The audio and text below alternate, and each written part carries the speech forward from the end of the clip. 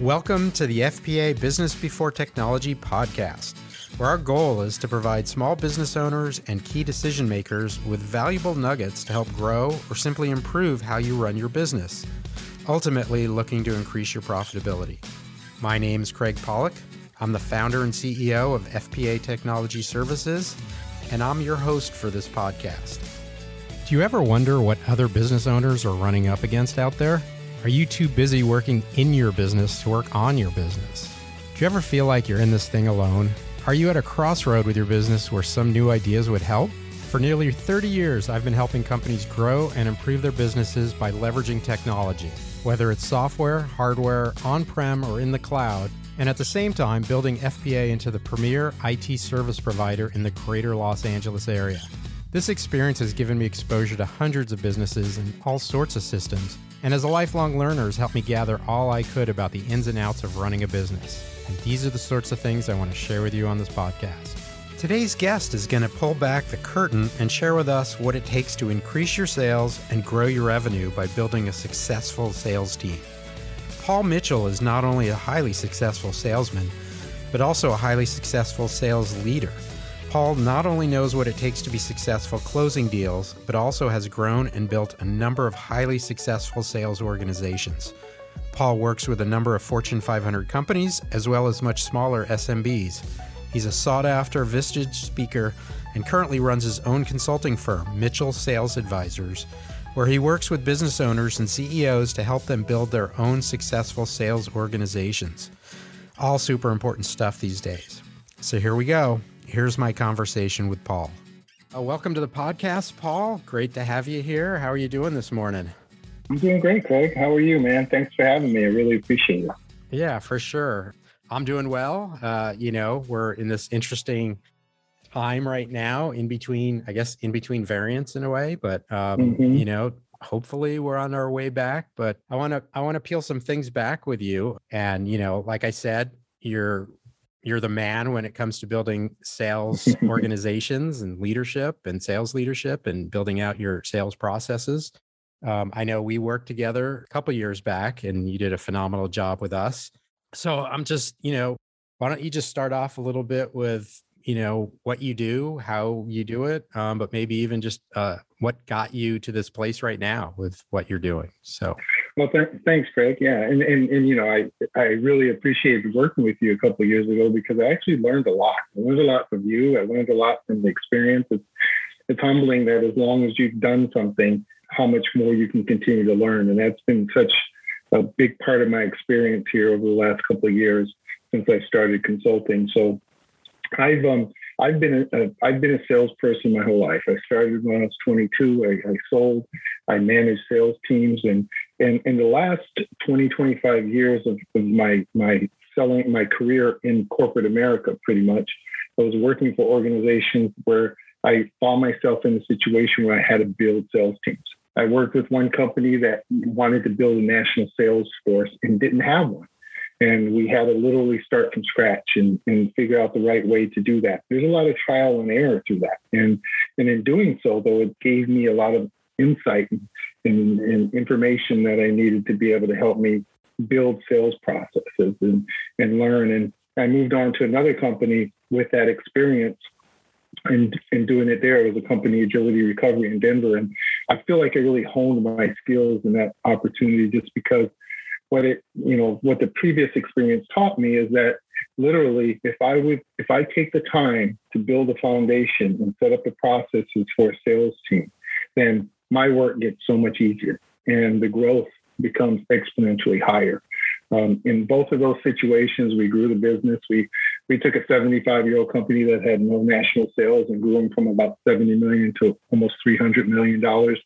The company I spoke about was a company that we bought from GE for about $25 million and ended up selling it for almost $200 million in about 5 years later. And what we were able to do in that scenario, in that situation, is to be able to build a sales team based on the process.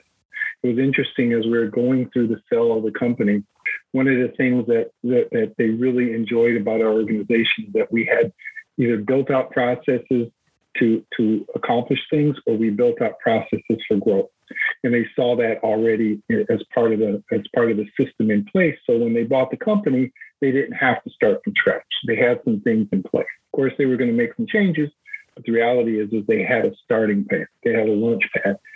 And during that time with the company Agility, I was able to work with a mentor of mine who was my chairman, a guy named Bill Boyd, who was on the board of other companies, who actually would say, hey, Paul, take a look at that company and tell me what you think we should do. Take a look at this company. He was on the board of about 6 different companies.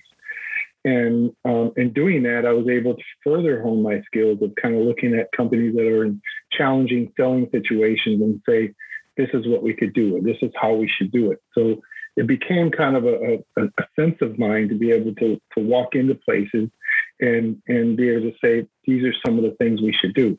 It all started with listening. I remember he told me one time, don't do anything for the first 90 to 120 days. And especially in these big organizations, just go in and listen and learn and start adapting things cautiously as you go. And they tend to stick further. And that was a good lesson for me to learn throughout that process. And what it led me to once we sold the company, the last one, was to say, how can I do this on my own? How could I work with other businesses and help them out, small to mid-sized businesses, organizations that even no matter how large they are, have a challenging sales culture. I'm working with a company right now that's a $100 million company that has grown with one salesperson. And it's fascinating how we've been able to grow over the last 2 years.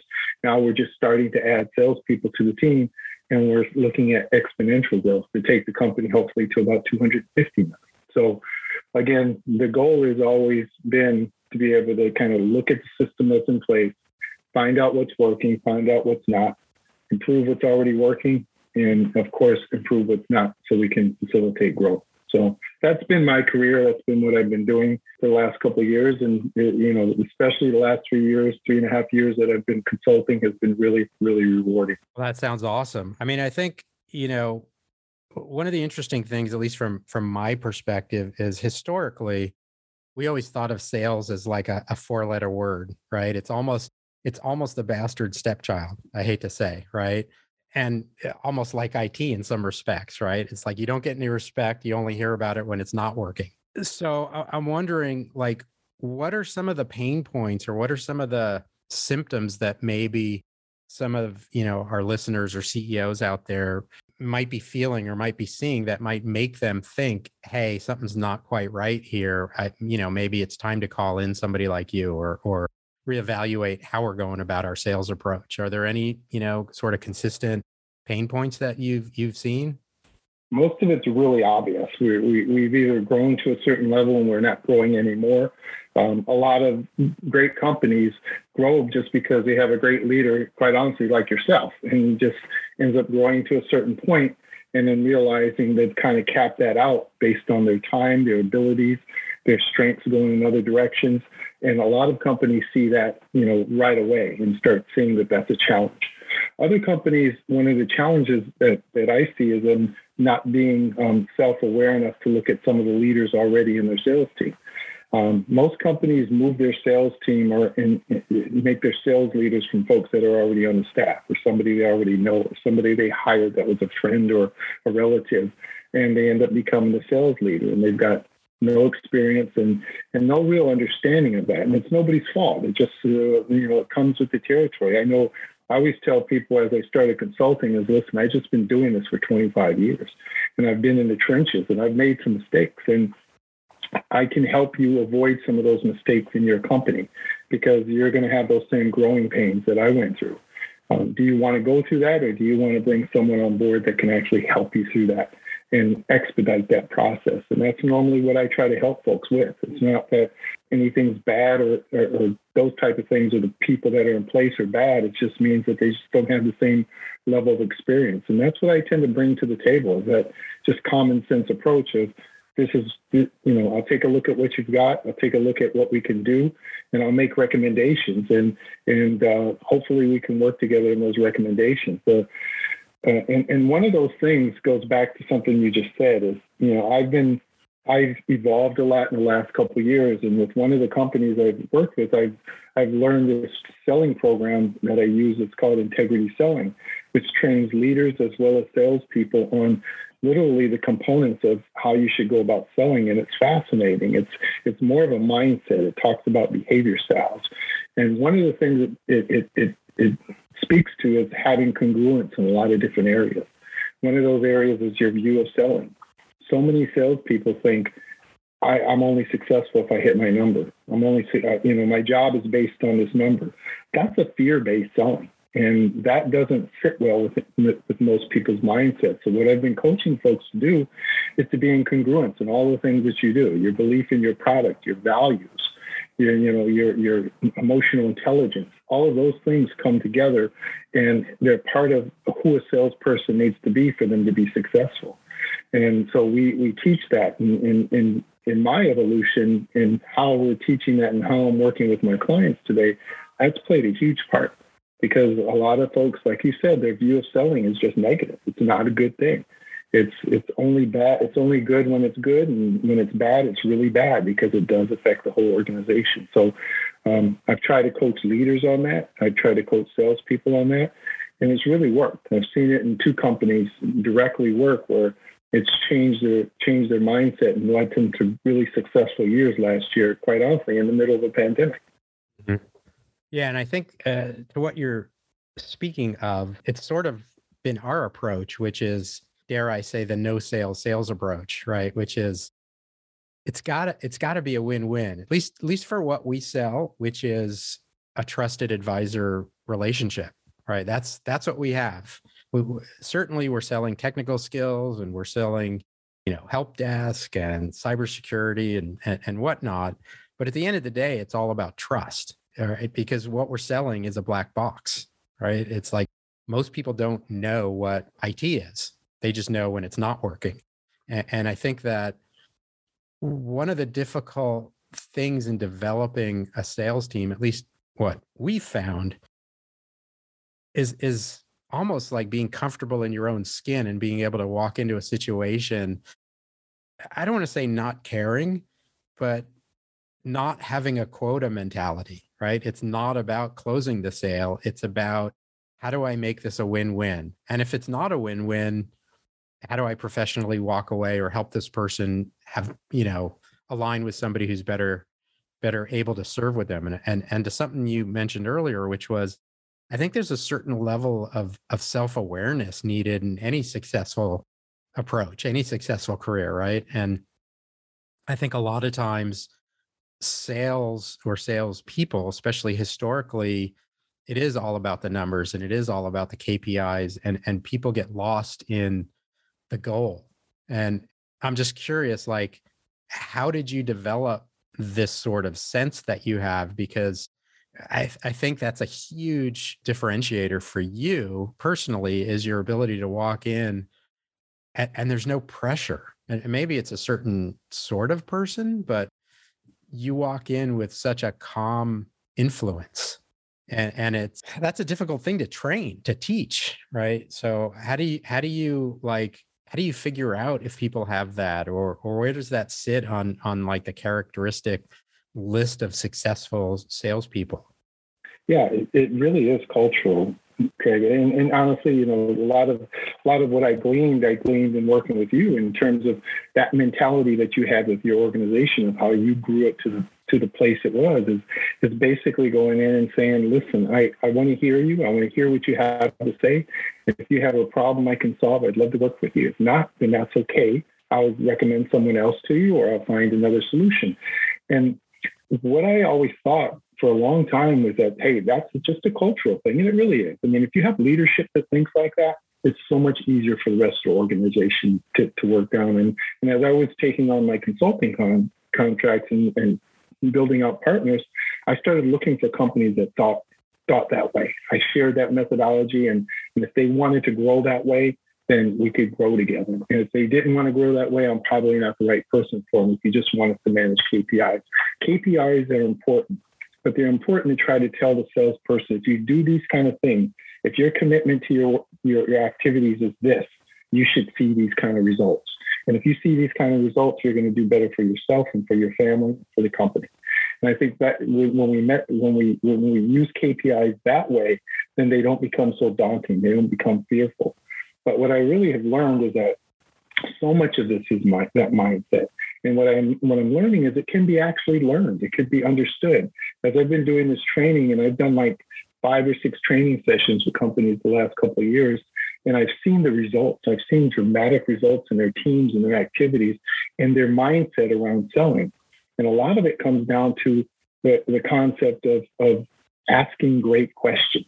You approach people, you get to know them, you build their trust authentically, not because you're just trying to make a sale, but because you truly want to find out more about them.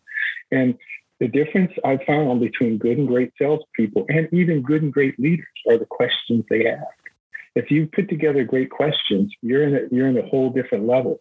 And I teach this process called GAP. And the GAP training really says there's logical questions and there's emotional questions. Mm-hmm. Let people make decisions based on emotional questions. 100%. Right. If your current state is here and your desired state is there, what's your risk in staying in your current state versus the benefit of getting to your desired state? Let's talk about that. And let's see if I have a solution that can help you there to get to where your desired state is. And because so many people are so busy right now that they don't have time think about their desired state, where they'd like to be and what they'd like to accomplish. And by asking those questions as a salesperson, we have this exercise in the training. We ask every salesperson in the room, and these are tenured salespeople too. We're asking every salesperson in the room to write down the questions they asked today. 95% of their questions are current state questions. What's going to happen today? What are you going to do today? What's your problem today? What's your pain point today? Salespeople don't ask those questions, nor do they ever ask the emotional questions, which is why people make their decisions, the why. So when you coach that to leaders as well, the way they work with their teams, as well as how people work with their sales, with their clients, then you start finding your way to a path of an opportunity that isn't bound by quota, isn't bound by any of those things. It's bound by providing a wonderful service for your client that meets their needs and allows them to put you in that trusted advisor category because you've listened to them, you've acknowledged what they have to say, and you're able to be in a situation where you can solve their problems.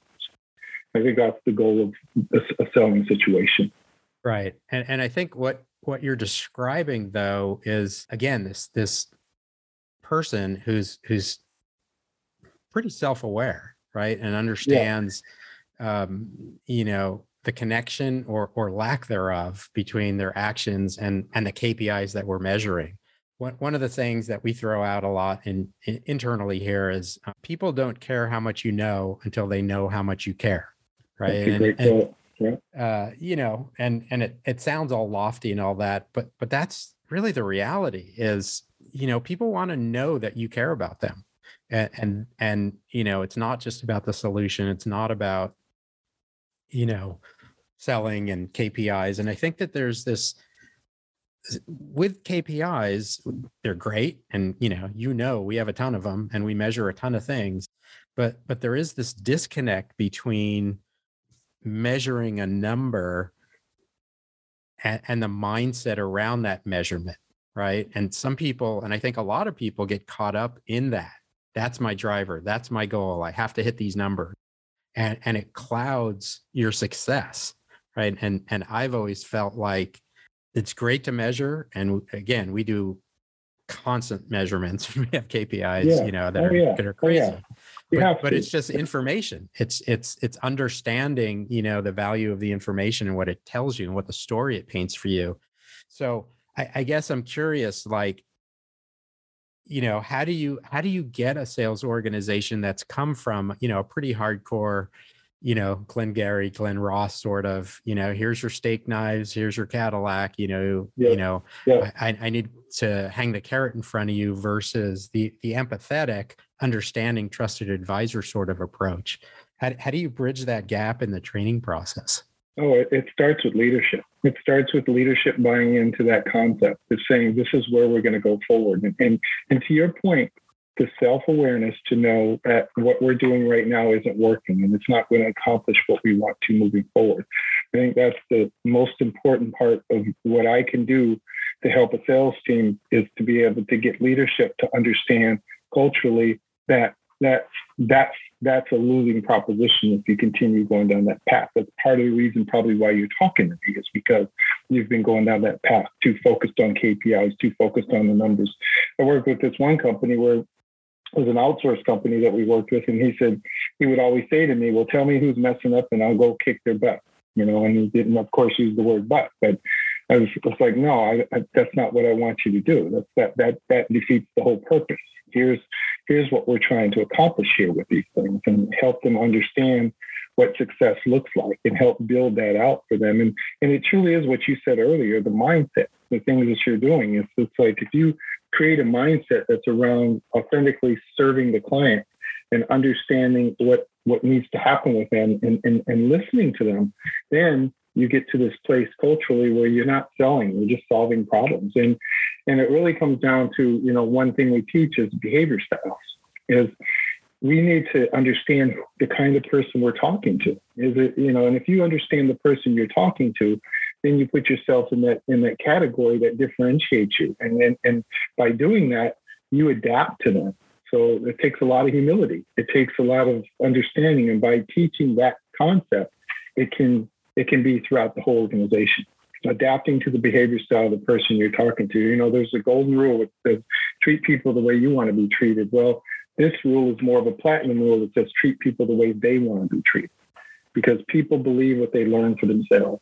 So if you'll ask them questions and let them kind of talk through where they're at, where they want to be and how it affects them emotionally, they will come to you specifically pretty much with the solution that they need. Now, whether you can offer an answer to that solution or not is a different thing we have to deal with. But being authentic about whether or not I can give you that solution and here's what we can do or not makes all the difference in the world. And it takes away the whole concept of selling and that mindset that you're talking about that has to start with leadership and carry out throughout the rest of your organization. Because as soon as the leader goes back to the KPIs and walks up to them and says, hey, you're not making your numbers, you're not doing this, you're not doing these calls, you're not doing all of that stuff without dealing with the mindset aspect of it, then you've lost them. You've lost the whole purpose of what you've put together. So it's so important for me to say, this is the kind of coaching I'm going to do. This is the way I want to teach.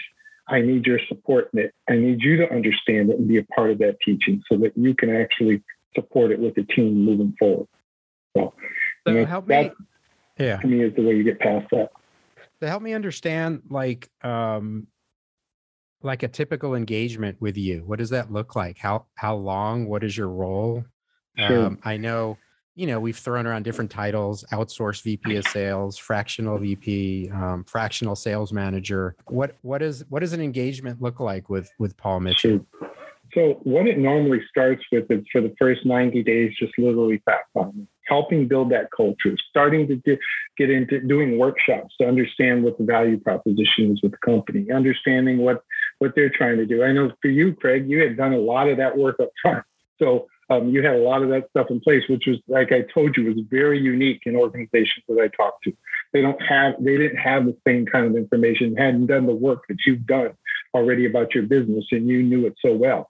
Most companies just don't have that and don't do that. So we usually go through a workshop to do that. And then I normally go through some of the sales training to help understand the mindsets of the team and who's capable of doing the kind of work that we need them to do moving forward. Because part of the first 90 days is unfortunately kind of a vetting process to say who's capable of doing this work and who's not, who's interested in being this type of a person in this new culture and who's not. And because there are salespeople that can't adapt to that mindset. They can't humble themselves to say, I'm going to be self-aware, I'm going to listen to other people, and I'm going to try to put their needs together. So for the first 90 days, we spend time doing that. For the next 90 days, we usually spend time starting to implement some of that and seeing how that works and making adjustments and learnings based on the type of business it is. You see, right now I'm working with two companies. One's about a $70 million fintech company, and the other one's a large janitorial services company that's about $100 million. The fintech company, because we did so well last year, based on the training, was valued at almost $600 million based on the market moving forward. So the reality is that a lot of it is the systems we put in place that add the value to these organizations. And And part of that was in those second 60 days, 90 days, there's not a whole lot of progress that goes on. And a lot of the companies start getting a little worried. Is this working? Is it making sense?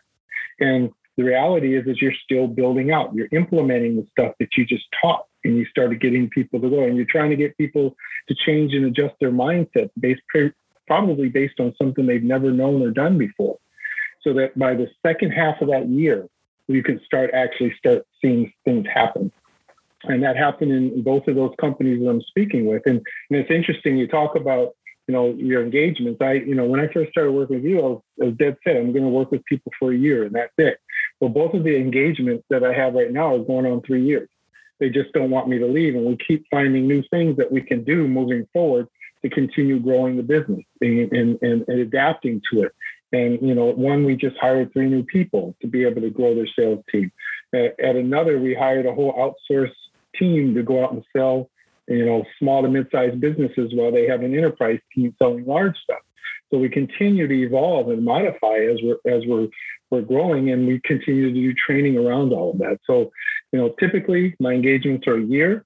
It's been interesting these last couple of years, especially through the pandemic, where companies wanted me to stay on board and continue the good work that's going on and focus on training and kind of building out the teams the way they should. So it's kind of evolving into something different based on what's happening. So what I end up doing sometimes is doing small 90-day engagements to kind of give people a blueprint on what they can do, especially if they have sales leaders. So I've been doing some of that.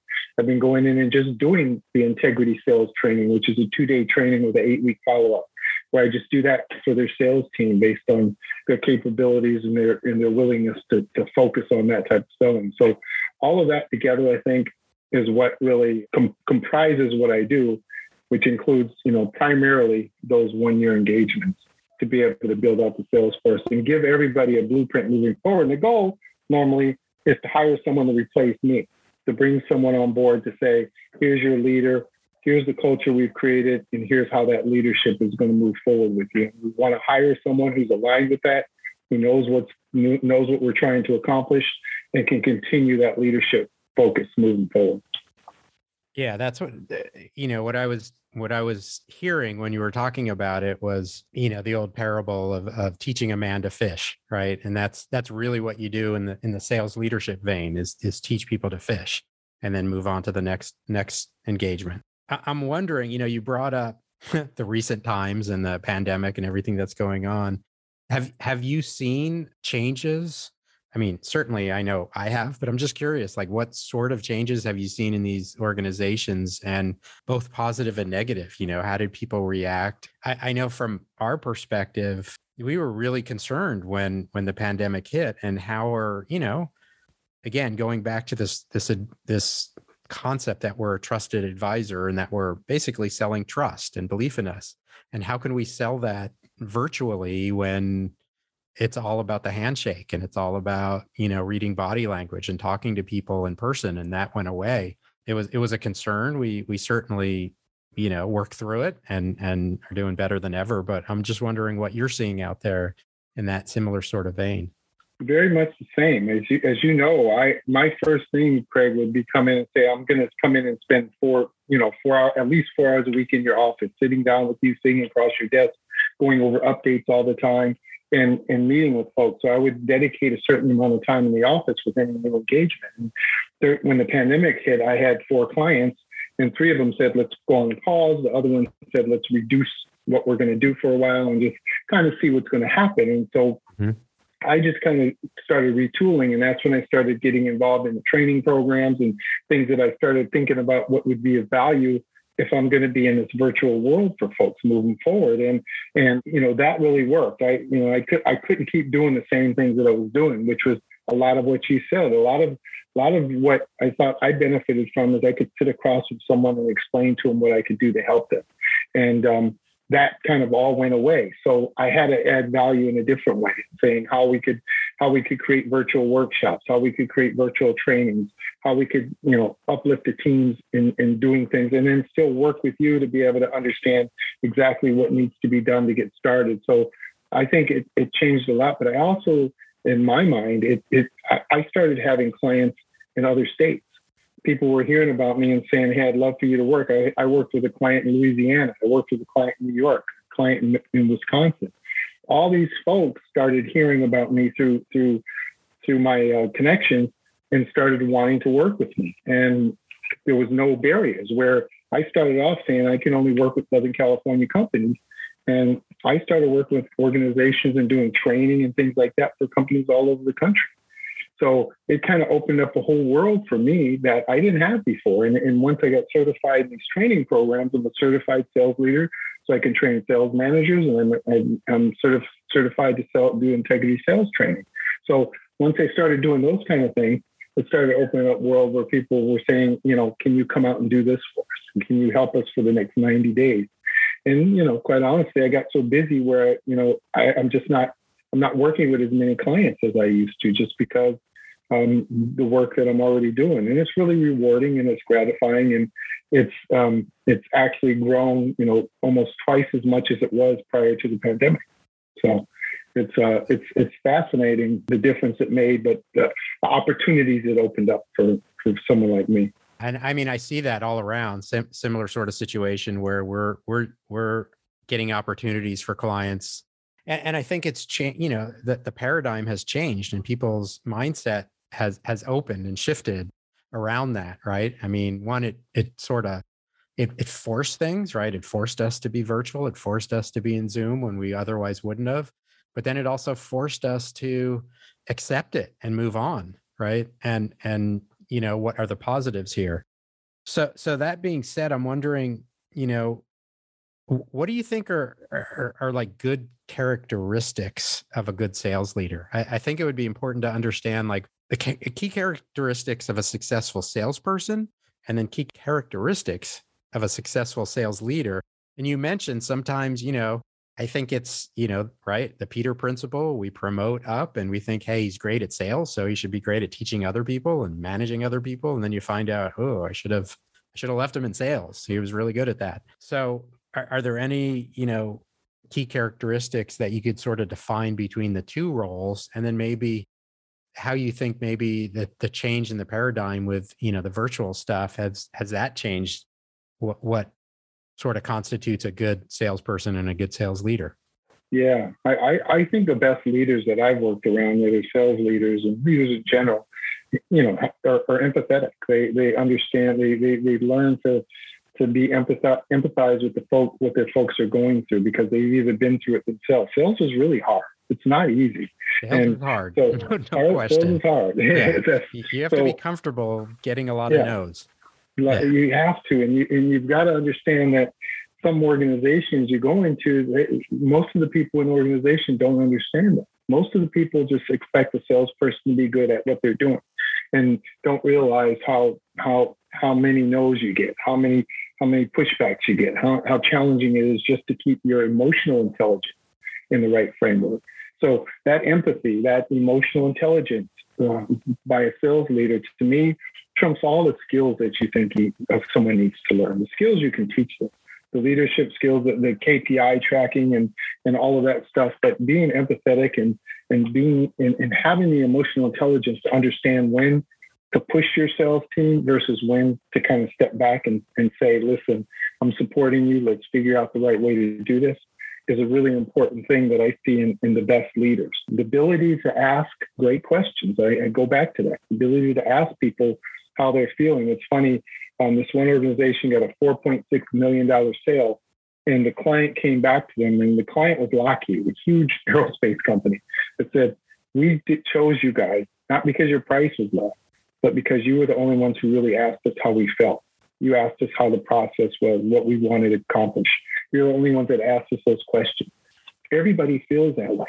I don't care if you're a salesperson. I don't care where you're at. If you ask people great questions and you're listening to them, you're actively listening, not thinking about the next question you're going to ask, you're going to be a much better leader, and you're going to get more out of your people that way. And I think if you do that, your team start emulating that. They start emulating that in their activities and the things that they do. They start becoming empathetic towards their clients. They start listening to them. They start, coming back with, hey, these are solutions for my client that's going to help them solve the problems that they're looking to do. And I think that's, if you do that from the top down, if you do that from the leadership, it's going to carry into your sales team. Attitude reflects leadership. And in so many ways, if you have that empathetic, emotional intelligence, you've got to have commitment to activity. You've got to do what you say and say what you do and what you're going to do. And so you've got to be committed to that. All of those things have to be part of that leadership scale. And if it's there, it tends to flow down into the folks that you have. And you can talk to them. It's no different than talking to your child. It's, your children tend to watch more what you do versus what you say. So if you're doing the right things and you're treating them a certain way, that's going to flow down. And quite honestly, I found that the folks that don't make it can't adjust to that or don't want to adjust to it. It's not in their DNA. And they tend to almost self-select out. There was always in my training, I talk about a book written by a guy named Tony Dungy called Quiet Strength. And I was a football player in college, and the football coaches were just so mean. They would always say, they said things to try to motivate you, but they were just so hard on everybody. And, you just kind of had to overcome it. It just kind of was the way it was. Well, Tony Dungy said, I'm not going to coach that way. I'm going to treat these men like men, and I'm going to expect them to do certain things. And some of them are going to self-select out because they're not going to be able to be responsible, but I'm not going to treat them as if they're wrong and if they're bad just because they made a mistake. I'm going to help them get better, make sure they take care of their families, and focus on the things that they can do good to help this team win. And I think that's really the quality of the best leaders that I've seen, is to be able to lay that foundation, say, this is what's expected of you, help coach to that, give people the tools to get there. It's a lot of work up front. I can't tell you, it's a lot of work up front. But when you do it, it sets the tone for everything else you do as a leader and within the organization, and others tend to follow suit. Yeah, I think you touched on something, and actually, it's interesting because when I was framing the question and thinking about the question, I was sort of expecting a certain sort of answer, right? And your answer, number one, was empathy, right? Which I think most business leaders would think, I get it and I understand it, and certainly the more well-read and current would totally get it. But I also think there's probably a pretty large faction out there who wouldn't put sales and empathy in the same bucket, right? Mm-hmm. And but to be a leader, there's no question you have to have empathy. You have to be able to put yourself into somebody else's shoes and feel what they're going through, help them be successful, right? And I think one of the words that you touched on earlier was humble, right? Yeah. Which is another, maybe a different sort of funhouse mirror of empathy, right? It's similar yet different, right? But all of these go together with empathy, humble, and self-aware, and all of these are characters or characteristics of the person, and they're not things that you can train, certainly not short term. You can expose people to, and hopefully they get it and see the connections. I'm curious, like, how do you build an empathetic or humble driven sales organization if the leadership who hired you, who brought you in, don't really have those sort of characteristics, right? They're thinking, look, our sales are faltering. We need to do something. We need to improve this. I don't know what, so I need to hire a professional to help me get that. But now Paul comes in and takes over. How does Paul engage a leader who maybe isn't strong in empathy and humbleness, to understand that that's sort of the culture that's needed to be successful? Yeah, I think a lot of it is, can you adapt to this? Be a part of the teaching that I'm going to do with the team. Can you adapt to it? And if you can adapt to it, just don't hurt it. So if you can't adapt to it, don't hurt it, don't harm it, because it's in your best interest to allow this to work out, because that's what's going to grow the organization. That's what's going to grow the business. And what I find is, and it's funny that one company that I'm working with eventually kind of started off and said, well, we don't need training. People should know what to do, like that. People should be hired and know what to do. And it's like, You'd love that to be the case, but that's just not the real world, especially if we want them to do things a certain way. If we want them to be empathetic, if we want them to be humble, if we want to be self-aware. We're selling a service here that is all about helping the marginalized. So let's make sure that we're presenting it that way. Let's make sure we're presenting it in a way that our clients are going to know we are speaking, we are practicing from our own hymnal. So the reality is that in doing that, normally what will happen is either they'll acquiesce to it because they see it working and they'll understand what matters. And if not, I ask them just to step aside and not do anything to harm what we're trying to build. If they're not in that situation. And I know of a couple leaders I've worked with, one recently that literally just kind of stepped aside and said, I can't adapt to that right now. But after he saw the work from it, he's like, I get the training. I get it. And now he may not be able to adapt to it and carry it out himself, but he gets why it works. He understands it. And I think the proof ends up being in that success. And seeing people there, seeing people retained in the organization. People don't have to stay in their jobs. We all know how people are just literally leaving jobs they're not happy with these days. So part of this kind of authentic training helps people feel good about what they're doing, why they're doing it. And that means as much or more to a lot of the folks in the workforce today than does the actual money that they're making. So being able to teach this and show this and have an organization that supports it, to me, is the way to the future, because that's the way what people are looking for. People aren't taking jobs that aren't fulfilling them, and there's no reason for them to do that. I admire that, but we should also adapt what we're helping people with through those attributes of empathy, humility, understanding the commitment to activities. All of those things fall hand in hand. We just have to work with that, with the folks that we have. Right. So many things to peel back there. One of the things that you talked about, though, is somebody saw a problem in terms of, hey, our sales are not where they need to be. Okay. I think the way to address this is to bring in an expert, i.e. Paul Mitchell, to help me solve that problem. Okay. Paul comes in with a recommendation and the client goes, well, I don't know that we need that. Right. They are already sort of what I like to say is playing doctor to themselves. Right. It's like, well, if you knew that that's not the right way, then, what is the right way and why didn't you just do it yourself? And not to be nasty, but it seems like there's a lot of people that, again, there's that disconnect with the self-awareness and the humbleness to understand that, hey, maybe I don't know what the answer is. Right. And hence coming back to that trust equation, right? It's like, you need to trust that I'm going to take you to success.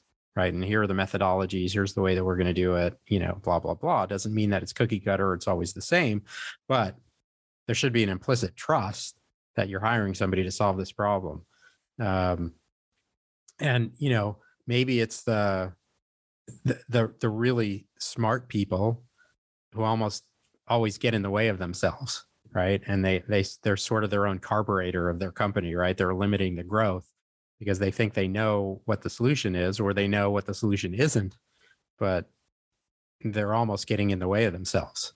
Do you see that often with leadership? Oh, so much more than not. I mean, that's why, honestly, Craig, when I first sat down with you and started working with you, I think I used to say to you, man, you don't realize how different you are.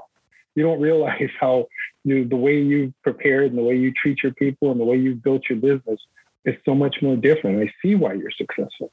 And it really is more of folks that kind of are getting in their own way, believe they know better.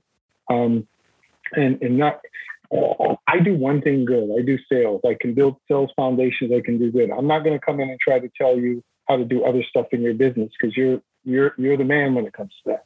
But the reality is that if you're going to bring someone on to help you with your sales, let them help you with your sales and listen to what they're trying to do. You've got to humble yourself. You can't, give them the information so they can come back to you with a recommendation. And I've been really fortunate that the people that I work with and, that I've been able to, and I've, trust me, I said, this is probably just not a good fit to some people. This is not a good fit and we probably shouldn't work together. Here's what I would recommend you do, and leave it at that. But for the ones where there is a good fit, it's normally those that are a little humble, a little more self-aware, willing to kind of say, here's what I have. What would you do with it? And take that information and then make a decision whether or not it's good for them and for their company. So yes, there's more out there than not. And that's why there's so many companies that struggle with growing their sales team when they get to a certain level, because they think they know exactly what they should do. And quite honestly, right now there's over 150 sales acceleration advisors out there that are helping people through that, helping them understand that. And until we started doing, I think when I started, there were like 50 or 60 of us. And, there wasn't a source to do that. So companies kind of had to push through on their own, figure it out themselves, or go try to hire a sales leader. And there's a challenge in that, because you're paying someone a fairly significant amount of money without really knowing they're capable of doing it. And unless you pay someone, a lot of money, you probably have gotten someone who doesn't have a lot of experience rebuilding sales forces and doing some of the things that I'm talking about.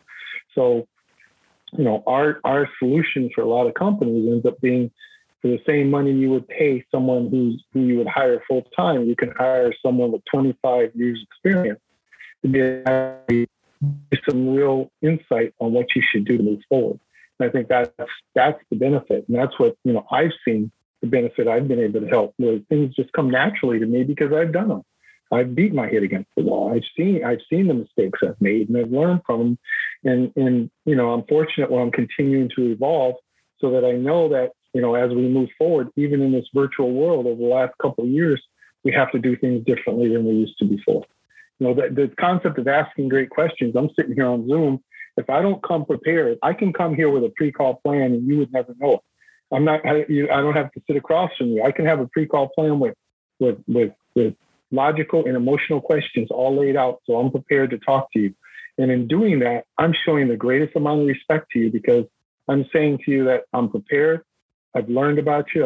I've learned about your company, and here's some questions I'd like to find out, so that I can find if I can find a way to help you in the way you need to be helped.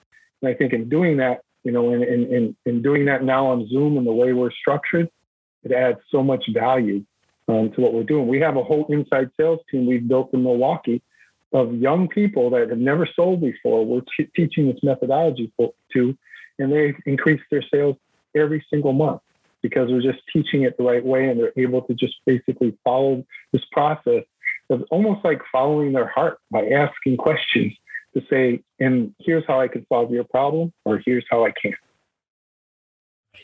And I think that's critical. And I love what you're talking about and what you're doing, which is almost changing, the approach to sales, right? And changing it to be more of a value-added process than just, okay, what do they say?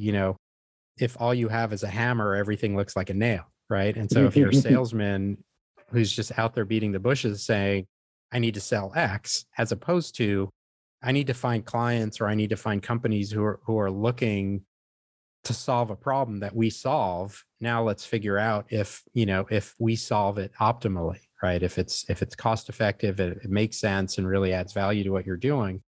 And I think that's, turning the world on its head in a way, in terms of sales and sales process. It really is. And it's fascinating how few people do that. I mean, I used to always teach my sales team, and I felt I was being really empathetic and trying to I would always find their pain point, solve their pain point. It would always be the current state pain point. It would always be what's hurting you today. It wasn't about what's hurting you, what could hurt you 6 months from now if you don't do it. What's the future going to look like if you don't do it? What's the future going to look like if you do? What's the benefit of it if you do? How's that going to make you feel? How's that going to help you look in your organization? And that's from the top down. I believe as a leader, as a sales leader, we can ask our salespeople those questions. What's it going to look like in 6 months if you do these kind of things? If your commitment to activity is like this, what are you going to feel like? What's the benefits going to be to you and your family? That's in totality of our lives. I mean, imagine going to to parties and sitting down with people and just asking them questions and listening. And Adam Grant has a wonderful book called Think Again. Everybody should read it. It just reminds us that there's a joy in being wrong. Sometimes it's okay to listen to people and find out you're wrong, and that I can do things differently based on what I just learned, the information I just gathered, and how do I adapt to that? And and I coach that a lot in a lot of the with leaders that I talk to, and to the sales teams that I talk to.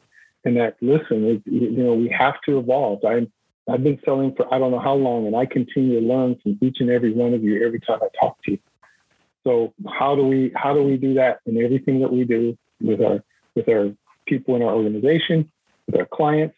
It just should be in our DNA. It doesn't mean selling isn't. You shouldn't have to get up today and say I'm selling. No, I'm just treating everybody the same way they're supposed to be treated, and that's all I'm doing.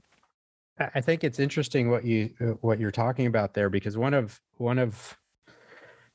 I don't know, it's not really one of my pet peeves, but it's one of my maybe annoyances, certainly around the company, which is 3 words that I throw out all the time is, I don't understand.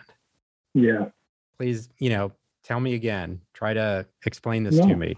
I think so many people are afraid to say, I don't understand. Help me understand what you're saying, whether it's ego or, you're supposed to understand.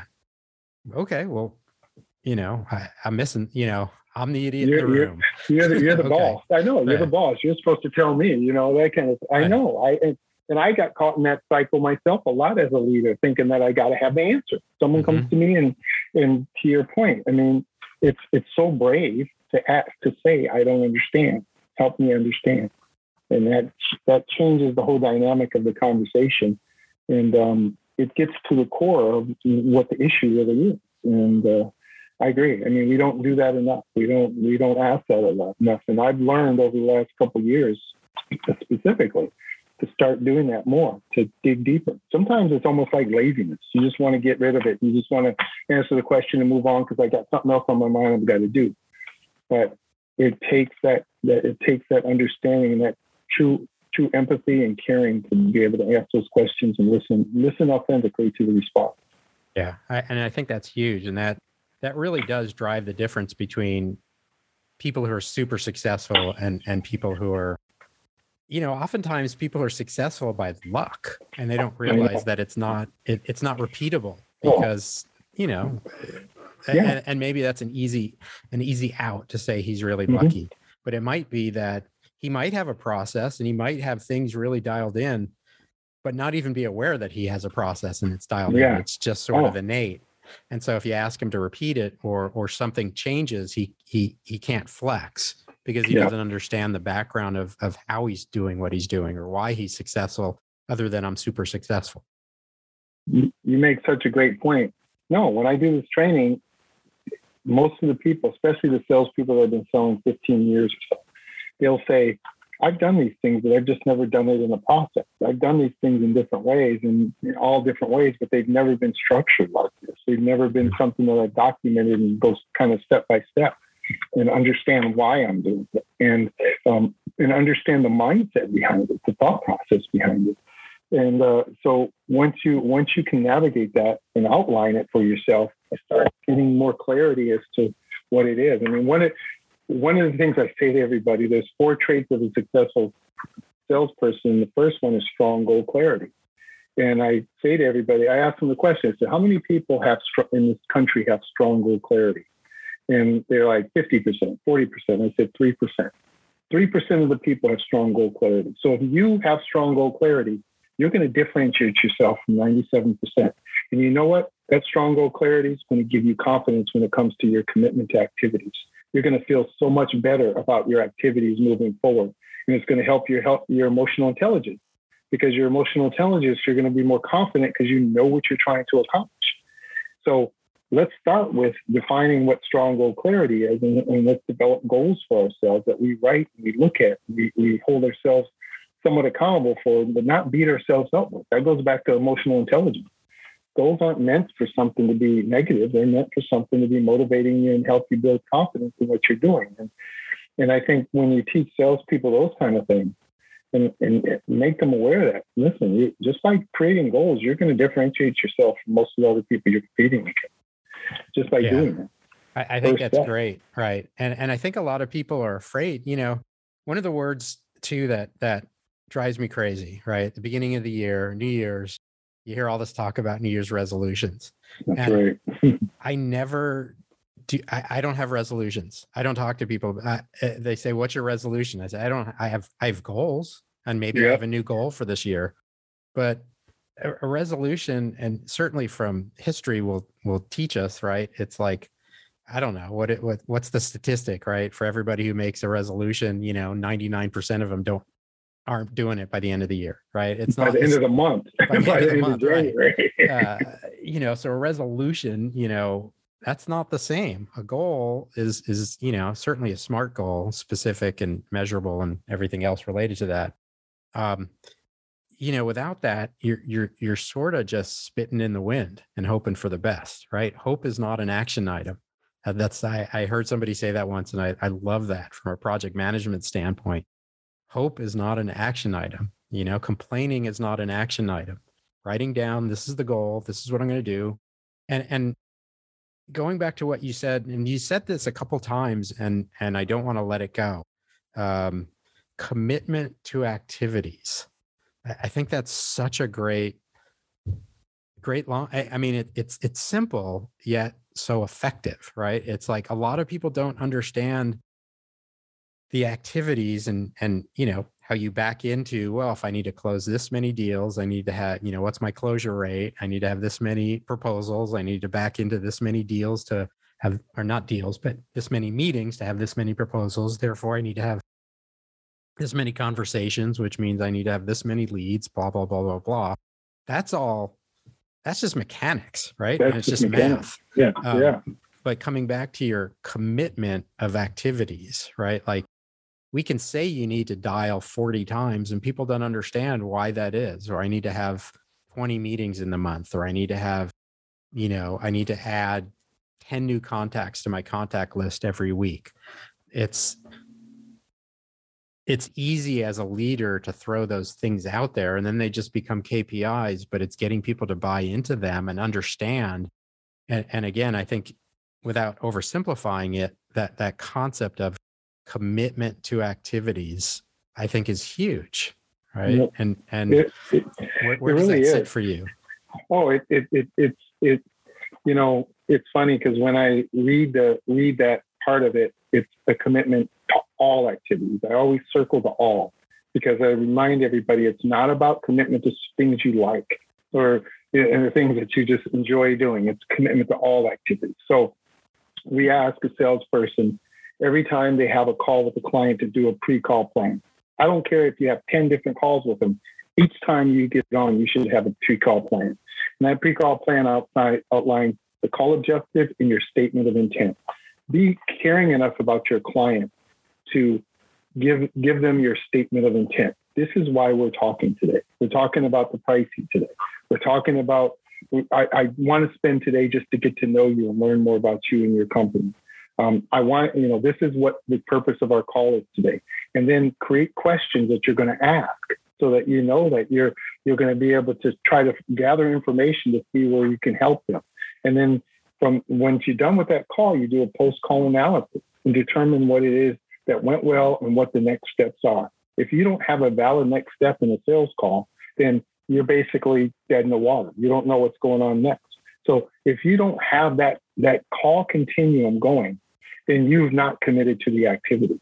It has nothing to do with what you just said, KPIs, number of calls. I don't care if your number of calls is, if our KPIs say you got to have 10 calls and 4 meetings. Well, if you have 2 meetings and they're really good and they can actually lead to sales, and your close ratio goes up because you're doing all of these things up front, your commitment to the activities is higher, you're still going to hit the number you're supposed to hit. That has nothing to do with it. Committing to those activities means you're always going to be committed to doing the things you need to do to move sales along and to improve the process. So I think that's the goal. That's the intent when you talk about commitment to activities. It's not how many calls I need and how many proposals I need to put out and all that stuff. It's basically, am I going to do a pre-call plan on every call? Am I going to do a post-call analysis?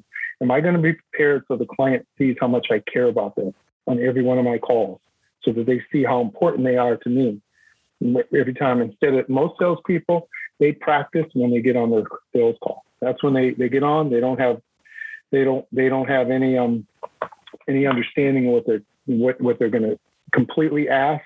They just start peppering off questions and don't really know where it's going to go. And doing that planning is part of that commitment to activities. And you continue going on, whether you're in the demonstration or presentation and the negotiation. You know, we teach folks that in the objection area, where they say handling objection, most people hear an objection from a client and it scares them to death. They don't want to hear it. They don't want to, I mean, it's like a negative thing. That's an opportunity to negotiate. If your mindset is right, and that's what you try to teach, if your mindset is right, that's just an opportunity to be able to grow closer to your client and really understand how they're feeling so that you can help them. That's the purpose of discussing an objection or a challenge. You should be thankful that they're bringing it to you. A lot of calls just die because the client has an objection and doesn't even want to talk to you about it. They don't even want to bother to bring it up. They just ghost you and don't call you back. So all of those things are all about mindset. You know, they're all about mindset and how you look at stuff. And that's what we try to coach to folks to change all of that. And to your point, take that sales process most people are used to and turn it on their head. And I think what you mentioned is it's pretty phenomenal, and it goes above and beyond just sales, but being prepared, right? I mean, it's really about the quality of the work that you do is about how much preparedness, how much upfront work you do before going into it. You know, it's definitely, it shows respect to the client or the person, you know, your prospect or whomever. But you can lay that down on an almost any aspect of business or life in general, right? But I think that a lot of people just wing stuff and hope for the best. And what I think, you know, I'm hearing from you, and obviously I know because we've worked together, but building a process around this stuff, which is people think it's this art, and there is definitely an art to building relationships and building trust, but it's repeatable through a process. Right. And you take all the good and you get rid of all the bad and you keep making it better and better and better. But you don't do that by just winging it. You do it by writing things down, by being prepared, by learning from your mistakes, and really, you know, taking it to that next level. And that's really what I see your value prop and what you bring to the table. And from my experience, and I assume from your clients' experiences, you know, that's what you're doing out there. Yeah. No, and that's what we're trying to do for sure. Is just teach that different mindset so that it becomes just who we are versus what we do. Mm-hmm. Well, Paul, I think, you know, we're coming up on our time here. Definitely, I appreciate you and thank you so much for your time that you've invested in this call. I want to, you know, wrap up with maybe a couple, you know, just quick, I don't know if I want to say, you know, lightning round questions, but, you know, a couple things I'd like to peel back and maybe learn more about you. But what do you think? I'll give you a real couple quick ones, right? So what drives you to do this, right? I mean, you've been super successful. I assume, you know, you don't have to do this anymore, but you do it because you enjoy it. But like, what drives you to do this? I love just helping. Enjoying it. Yeah. I know. I love helping people, Craig. I mean, I think we're called to help others, and I remember myself as a young salesperson, a sales leader, and when people came in and helped me and told me certain things and mentored me along the way and helped me learn certain things. I'm working with a group of young people now that I'm training, and, you know, they're so grateful. They're just like, and I think about it. It's like, God, I wish I'd learned this stuff when I was their age. I wish I'd have had someone teaching me these things when I was their age, because it would have changed the trajectory of my career at that time. And so it's just wonderful to help young people. It's wonderful to help these organizations work with good people. I mean, you're right. I'm blessed to choose people like you that I can work with, the people that I can, you know, become friends with and grow with, because that's always the goal, is to build lifelong relationships with the folks that you engage with. And I think that's what we're all called to do. So yeah, I mean, you're right. I don't have to do this. It's kind of an honor when people ask me to help them with this, and I really appreciate it. I'm thankful. But I think, I could have went back to a Fortune 500 company or a large company and been a sales leader, but just feel like, this calling has just been so much more rewarding to be able to help folks, where they're at, meet them where they're at and help in any way that I can. Yeah. And I think that I know it because I've worked with you and I know you and, I can feel the integrity just coming through. And I think that's huge. It's something that a lot of us search for out there, is finding people that we can work with, that we do trust, and that, there's a connection there. So another question for you. What would you tell your 25-year-old self? God, that's a good question. Slow down, speed up.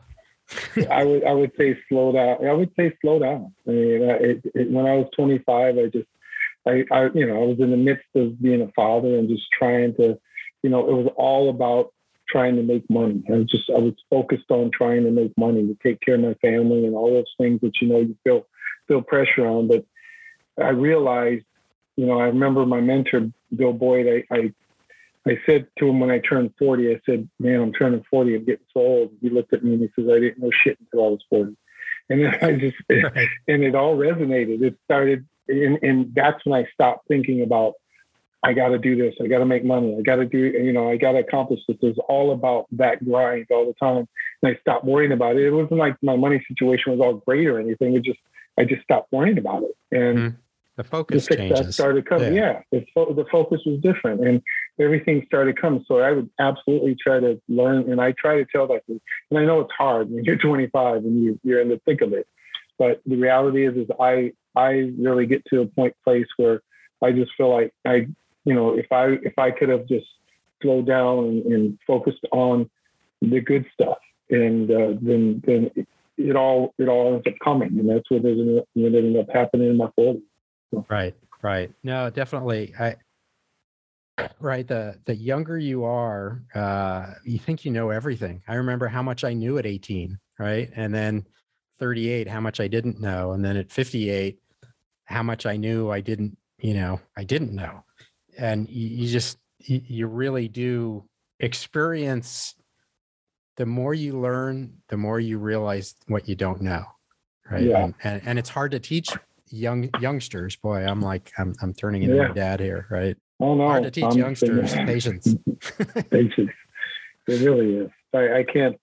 Yeah, it really is. It really, and when you, and it's different. My kids are older now, and it's you have a different level of concern, but it's not the same when they're young. It's like I remember every time I would go on a flight, I would be so scared that something would happen to that flight, and so I would buy that flight insurance. I would tell people this because I was so afraid that something happened to me, then my kids would not have food to eat or be able to be taken care of, and all those kind of things that you hope for, that you're doing when your kids are younger. So there's a different level of anxiety that comes with all of that, but it still doesn't matter. It's still going to be there. And if you handle it differently, you just put yourself more at ease, and you tend to find yourself a lot more successful because of it. So. Right. So let me ask you, I'd say one last question, but I have one after that. But so what's a little something about Paul Mitchell? And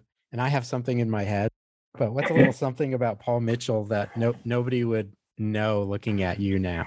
Brush with greatness, somebody, Yes. I grew up with the artist Prince. He was one of my best friends growing up as a young man. We were in programs together and stuff, but we were just friends from grade 6 to 12. We were together almost every day. And I didn't know he was as great as what he ended up being. I had no idea how talented he was. We were in Minneapolis. There wasn't music or any of that kind of stuff in Minneapolis. So I went on to college, and when I was 18 and freshman in college, he called me and said, I just signed with Warner Brothers Records. And I'm like, that's awesome. I had no idea what it meant. And we all see what it's turned out to be. But yeah, right. He and his brother were my two best friends growing up, pretty much. So that's such a great thing. I mean, that's just amazing. Yeah. So it's only 2 degrees of separation for me then. So that's cool. That's right. Exactly. So what did you call him back then? He didn't go by Prince? Oh, yeah. That's his real name. His name is Prince. His father had a group called Prince Rogers Trio. So he named his son Prince Rogers Nelson. So that's Prince's real name. So, well, there you go. Yeah. Wow. You learn something every day. Fun fact. Cool. Yeah. So any parting advice for any business owners out there? Anything that you think people should be aware of? I just say ask for help.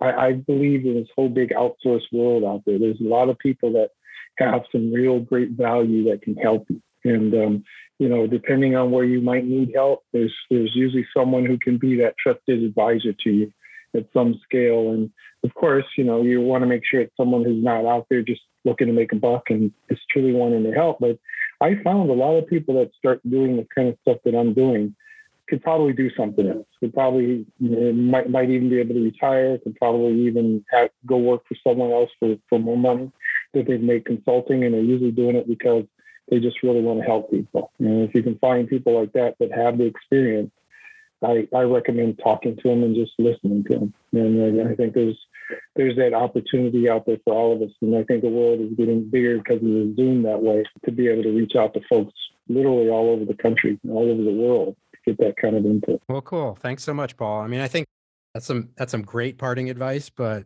the last hour of our conversation doesn't feel like an hour. Just sort of flew by for me, but really great stuff in there. I really appreciate your time and everything that you've done. And certainly, our relationship, and I value that. So last question, which is, if people want to get in touch with you, any specific ways? I'll definitely put your contact info and the links on the webpage, but do that. And then, if you go to the Sales Acceleration website, SALESXC, it's acceleration without the E. If you go to Sales Acceleration website, you can look me up there. I have my own webpage and everything on there too. So there's a link to that. But it's best to reach me through email. Put that information up for my cell phone. I'm here in Los Angeles, and I'll respond. I'd be happy to help. Cool. All right, Paul, thank you so much. I really appreciate it. And such a great conversation. Thank you, man. I appreciate it, and always appreciate you. You take care. And that was Paul Mitchell, president of Mitchell Sales Advisors. What a great conversation. I hope you enjoyed it as much as I did. Always great to dive into the mind of a subject matter expert like Paul. There were certainly a lot of nuggets there. Whatever industry you serve, I think you'd have to agree. Sales is the key to not only growth, but sustainability. Thanks again, Paul, for sharing all this great info with our listeners. If you'd like to find out more about what Paul has to offer or want to connect with him, check out the show notes for more details. Thanks so much for listening to the show this week. To learn more about this episode or hear previous episodes, check out the show notes at www.fpainc.com/podcast. And if you like today's show, please do us a favor and share it with your friends. We'd really appreciate getting the word out there. And you can subscribe wherever you get your podcast from. And while you're there, please do give us a review. Again, we'd really appreciate that. You can also write to us at podcast@fpainc.com. And if you want to send us a tweet, our handle on Twitter is @FPAINC. I'm Craig Pollock, and you've been listening to the FPA Business Before Technology podcast. And remember, with FPA, it's always about business before technology. Take care. This podcast is a part of the C-Suite Radio Network. For more top business podcasts, visit c-suiteradio.com.